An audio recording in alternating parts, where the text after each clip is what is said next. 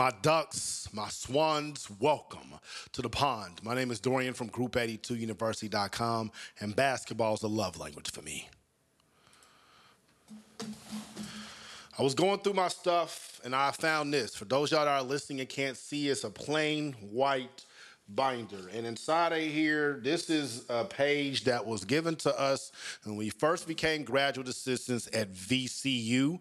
And it's basically something that the previous graduate assistants had wrote and gave us advice on how to be successful and how not to be crazy. You know, it's some cuss words in there. I don't know if any of y'all can see that, or, you know, I don't know which camera they got us on right now. But, you know, this book is my lifeline when I was, this book was my lifeline when I was coaching, you know, and there's a lot of things in here I still look at, like my goals: be a great husband, NBA general manager. Before I die, be able to say 100 people, be able to have 100 people say that I have impacted their life in a positive way. You know, I probably want to change that from 100 to 100 million. I want to bring everybody to God. That's what I really want to do. But I made that book when I started coaching in 2009, and I stopped it around 2012. So when I was at VCU, you know, that was something that was very, very serious, and that was something that all the people who were serious at VCU had one, and I still have mine. And it took me back to how I got hired by Shaka Smart and VCU. So to take y'all back, if you've listened to the previous episode about how I got hired at Montverde Academy, Montverde is the best high school basketball program in the country. So that means every single college coach is coming through there practically every single day. So I had access to damn near every single coach in the country, and I had access to elite talent, which allowed me to be able to talk to whomever, and we had Nike behind it. So I had a lot of protection that I didn't have before joining Montverde Academy, coaching under Kevin Sutton. We got fired. After the second year I was there, we got fired. They brought in Kevin Boyle. They had a different direction for the program. I see why. Makes sense. They did a phenomenal job. Didn't like how they got rid of us, but I do see what they wanted to do, and they've been trying to make amends and bring people back, so there's no hard feelings. This is just how this business goes. You're going to get fired. And when you get fired as a basketball coach, I don't care if it's high school, college, or pros, if AAU, if you're a full-time basketball coach, this is what you primarily do. It is a scramble mode in February, March, April, May, and June to try to get a job. And we got fired, fortunately, in March. So therefore, I had a lot of time. So what I did is I started using every single relationship that had wanted something from us over the years, right? People that said, you know, if there's ever an opening on my staff, hit me up. If there's anything I could ever do for you, you need a letter of recommendation, need me to call somebody, whatever. All this social currency that I built up, I now had to cash out on. And when I went to cash out these checks of social currency, some of them bounced. Dudes didn't answer phones. Dudes didn't return texts. Dudes would send you straight to voicemail. Dudes that get you on the phone who used to call you all the time, wanting players, now they just letting you talk. Yeah, I'm going to look into that. Cool. Hey, hit me up. Let me know where you land. It was all lip service. But there are a few people who delivered. One person who delivered was Paul Biancardi. Paul Biancardi works for ESPN. He is their director of national recruiting at ESPN for boys high school basketball. He does essentially every single boys high school basketball game. I don't think there's anyone in the country right now who doesn't know more about the top 100 boys basketball players than Paul Biancardi. Paul Biancardi used to be the head coach at Wright State. Paul Biancardi used to do all of our games we played on ESPN. That first year I was at Montverde was the first year we had ever played on ESPN. I was a director of scouting in Montverde at that time. So what that meant is that I had to go and advance scout whoever we were playing. I had to make a personnel report. I had to write up the offensive sets, defensive sets, their tendencies, all that stuff. I had to make sure that we was prepared. And this is high school. This ain't off the tape. This is live scouting, looking at that stuff right there. I didn't know how unique of a skill that had, but it's just something I naturally knew how to do from watching basketball over the years and looking at the telestrators and playing video games and then playing myself and making up my own plays when I was a little kid, you know, trying to get everybody an alley-oop, even though we couldn't even grab net. So Paul Biancardi loved my scouting reports because I would always give him one before the game. And he would say things inside of my scouting report on air. And I was like, oh, he really reads it. He really uses it. We played on ESPN 5 times. He got to see 5 scout reports. When the year was over, I called him and let him know. And of course, when we got fired from Mount Vernon, everybody knew anyway. So I knew Paul knew me and respected my basketball knowledge. And he was one of the people over the years that said, if you ever need help, let me know. Another guy who also delivered was Stan Jones. Stan Jones was associate head coach at Florida State, still is to this day, under Leonard Hamilton. Great dude. Him and Sutton have known each other for years. So he would always come to our school. He would always come to campus. He would always stick around in the office, and he always gave me great advice. And they had a video coordinator spot open. So I went to Sutton. I said, hey, man, these are jobs I'm looking to get. You know, the first job I would love to get would be Florida State video coordinator. Even though I didn't have too much video editing experience, video coordinating, like, ain't that hard to do. The second job I wanted was to be a GA at VCU. And the reason being is because I knew they had just went to the Final Four in 2011, April 2011. This is now May 2011. And I knew they had 5 GA spots. And all 5 of their GAs were moving on. I had heard this through Rising Coaches. I think I heard from Andy Farrell, if I'm not mistaken, or Trey Myers, that all 5 of their GA spots was going to be open. I was like, yo, this is crazy opportunity right now. So I told Sutton this. You know, he had just gotten fired. He was a head coach. So I didn't want to put too much on him. But at the same time, you know, he told me, hey, man, I'm going to look out for you, whoop-de-whoop. So we were kind of helping each other through all that. But I knew I had to take it into my own hands. So what I did is I went ahead and I applied to VCU's graduate program, the Center for Sport Leadership. I was in graduate school at UCF. I had already graduated, already had a master's degree. So my GRE scores were fresh. I had a master's degree. I did extremely well when I was in grad school. They had like a 3.8 or 3.9 or something like that. So I knew I was probably going to get in, and I was coaching at Mount Vernon, and I coached in Division II. So I knew I was probably going to get in to grad school at VCU. So I went, spent like 3 hours on a Saturday in this time where I'm like job hunting, paid the application fee, filled out the application, bought my transcripts from UCF, got my transcripts from Indiana, submit them, whoop-de-whoop. A week later, I was informed that I got in. In the meantime, while I was waiting on that acceptance, what I did is I went to VCU's website and I looked at their director of basketball operations. His name was Kyle Getter. Kyle Getter, I read his biography, and he used to coach and be the director of basketball operations at Wright State. Paul Biancardi used to be the head coach at Wright State. I started looking at the years that Paul Biancardi and Kyle were there. I'm thinking, Kyle might have worked for Paul. Let me see. So I reached out to Paul, told him what I was doing, what I had going on, because, you know, he said if I needed help, this is the time. So I needed help because I'm unemployed. And I asked him if he knew Kyle Getter.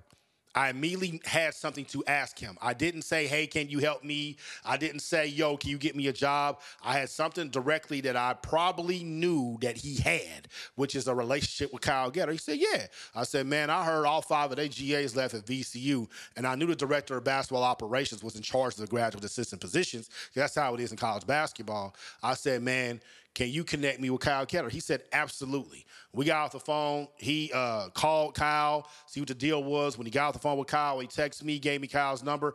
I hit Kyle up. When I hit Kyle up, I told him who I was, whoop-de-whoop, everything. He said, hey, man, listen, anybody that's cool with Paul Biancardi is cool with me. He always looked out for me. He said, I like what you're talking about. I like how you are. I'm going to get you on the phone with our head coach tomorrow, Shaka Smart. I gave him a time that worked. Shaka called the next day about 10 minutes before we were supposed to talk. Me and Shaka stayed on the phone for 45 minutes. I was in straight Coach Clark mode, man. You know, and it wasn't so much that this is Shaka Smart that just came off the Final Four, Shaka Smart that was like the wonder boy at Florida and he was at Clemson and all that stuff. Bro, I needed a job, okay? And I wanted to be around basketball, and I knew everyone had told me that I had this gift for coaching. You know, I think it's more so I'm just direct. And basketball is a love language to me, and it's how I experience love a lot of the times. So because of that, it amplifies a little bit harder. So maybe that is a gift, I don't know. But I wanted to be able to use that. I was addicted to coaching and being in the gym and helping players get to a place that they can't get to by themselves. And I think Shaka really liked that. Shaka called Kyle. I don't know what conversation that they had. And at the time, you know, I had to clear my head. Like, I ain't had no money. but I had people involved in my life that was rocking with me. So I flew somewhere. I ain't gonna put nobody business out there. So I flew somewhere. And when I flew somewhere, I got there, and me and this person, we out to eat. And when I'm out to eat, I get a call from an 804 number. I don't know 804. I pick it up. I'm like, hello? And it's Kyle Getter. He said, Kyle. And he said, Alton, it's Kyle from VCU. I'm like, man, what's going on? He said, nothing much, man. We want to offer you the graduate assistant position here at VCU men's basketball. And I was at dinner. And usually you say, hey, man, give me 24 hours or something to think about it. I said, absolutely, yes. When do you need me? He said, we need you here on Memorial Day. I said, it's not a problem with me. And I got off the phone, and we was at dinner, and I remember just thinking, just sitting at that time like, yeah, I feel like my life is literally about to change. And not because, this is going to lead to money or nothing like that. It still ain't really led to money to do that, actually. But I knew that I was going to get opportunities to show who I am and what I am in the world of basketball while simultaneously learning what is out there and what I can get better at by learning from some of the best basketball minds in the country. I mean, on that staff, you had Shaka Smart, you had Mike Rhodes, who Shaka's the head coach of Marquette now, and it's going to date the video, 15 years now. All these dudes going to be somewhere else. Mike Rhodes is at Penn State, head coach of Penn State. You got Will Wade, who's the head coach at LSU. He's the head coach at McNeese State now. You got Mike Jones, who's the head coach at UNC Greensboro. He left because he had just got the job at Radford like a week I got there. He was replaced by Jamie Christian, who became the head coach at George Washington. You had our director of ops after Kyle Getter left and went with Mike Jones was Mike Morrell, who's the head coach at UNC Asheville. And then the other black GA, because there was 5 GA spots, and Shaka had an unwritten rule. 2 of them had to be black because, he's a black coach. The other black GA was Dwight Perry, who's the head coach at Wofford. And so I was on staff with all of those head coaches in different positions. And so that's why this is so valuable to me, because there's so many of those things that I have in here from those guys. Like I was looking yesterday, and I'm sorry for y'all that can't see it. This is all not only a listening podcast, but it's a visual podcast as well. For those of y'all that can see, and I don't know if the camera's going to show this or whatnot, but this is an individual workout where I took notes. I actually had this in my pocket, when we were doing the individual workout. It was the first individual workout that Mike Rhodes did with Javante Reddick and DJ Haley, and I think Rico McCarter might have been in that group, and maybe Soj, David Hinton, if I'm not mistaken. And Rhodes was the best basketball mind I had ever been around. So I made sure I wrote down what he did in the individual workout. I don't know what the hell any of it means now, but that's just what I was able to do when I was at VCU. So I'll try to take full advantage of it. I was only there for 4 months before Cliff Warren offered me the director of basketball operations position at Jacksonville University.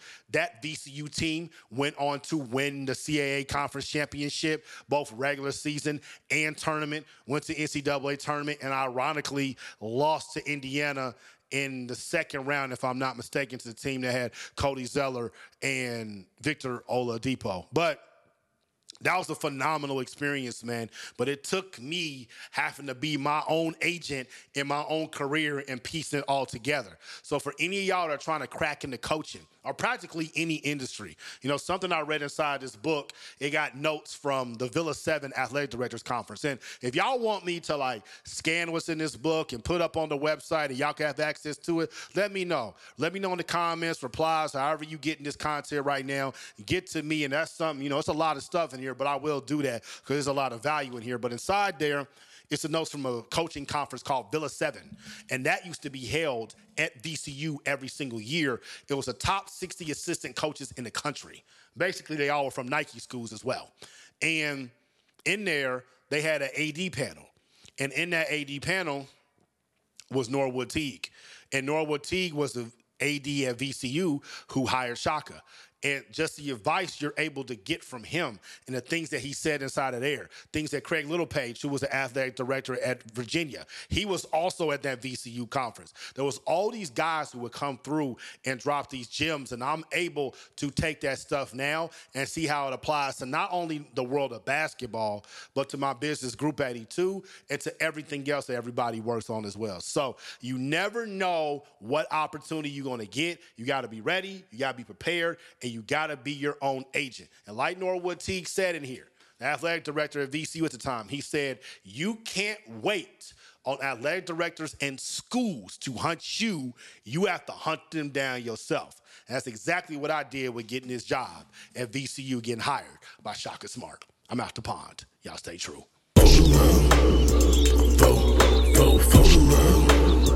For the love now.